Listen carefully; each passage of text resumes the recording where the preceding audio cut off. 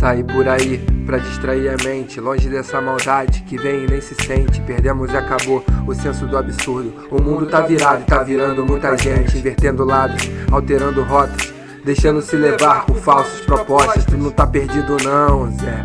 Pra pelo menos tá perdido tem que saber o que se quer. Tem muita gente achando que tá no caminho certo, mas quando para pra ver não tá sendo muito esperto. Bota a mão na consciência, vai ver que não tá legal. Nesse mundo onde a violência é coisa normal, tentando achar a solução desse mundo louco, cada vez mais perdido sem observar o outro. É, Pato, tá tudo sem solução. Todo mundo quer resposta e tá na palma da sua mão. Vou viver, vou buscar o que jamais tive em minha vida. Vou mais além, sem prejudicar ninguém. Tranquilo eu vou, tranquilo eu vou, sem medo de seguir meu caminho e ver que não estou sozinho. A jornada vai ser longa, mas você vai estar comigo. Agora tu vê, aonde já se viu, demora pra acontecer, só porque aqui é o Brasil. Vamos se acostumando com o que vier, tá bom. Trabalho só de aparência, isso tudo é escravidão. A nação criou um monstro e ele se volta contra como o leão da inflação. Na larica mostra pra abocanhar sua parte e sair fora. Quem mama tá engordando, se papo se não chora.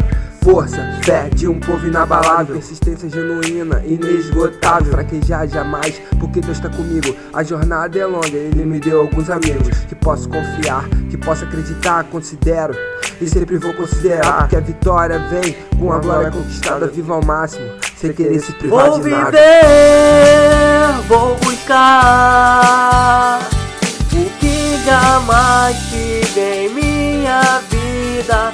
Vou mais além, sem prejudicar ninguém.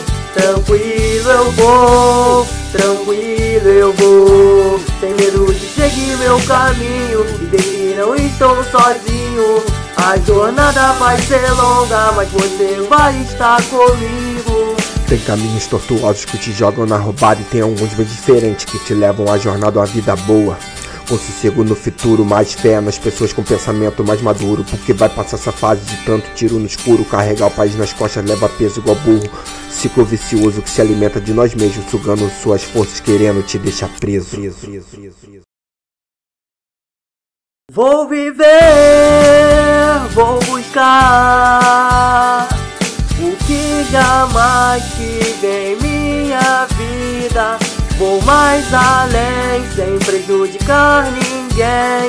Tranquilo eu vou, tranquilo eu vou, sem medo de seguir meu caminho e ver que não estou sozinho. A jornada vai ser longa, mas você vai estar comigo. Uma palavra amiga hoje em dia é difícil, mano. Vamos dar valor. Um abraço aí geral que eu considero mesmo, pô, sem caô, mano. Pô, do fundo do meu coração, tá ligado?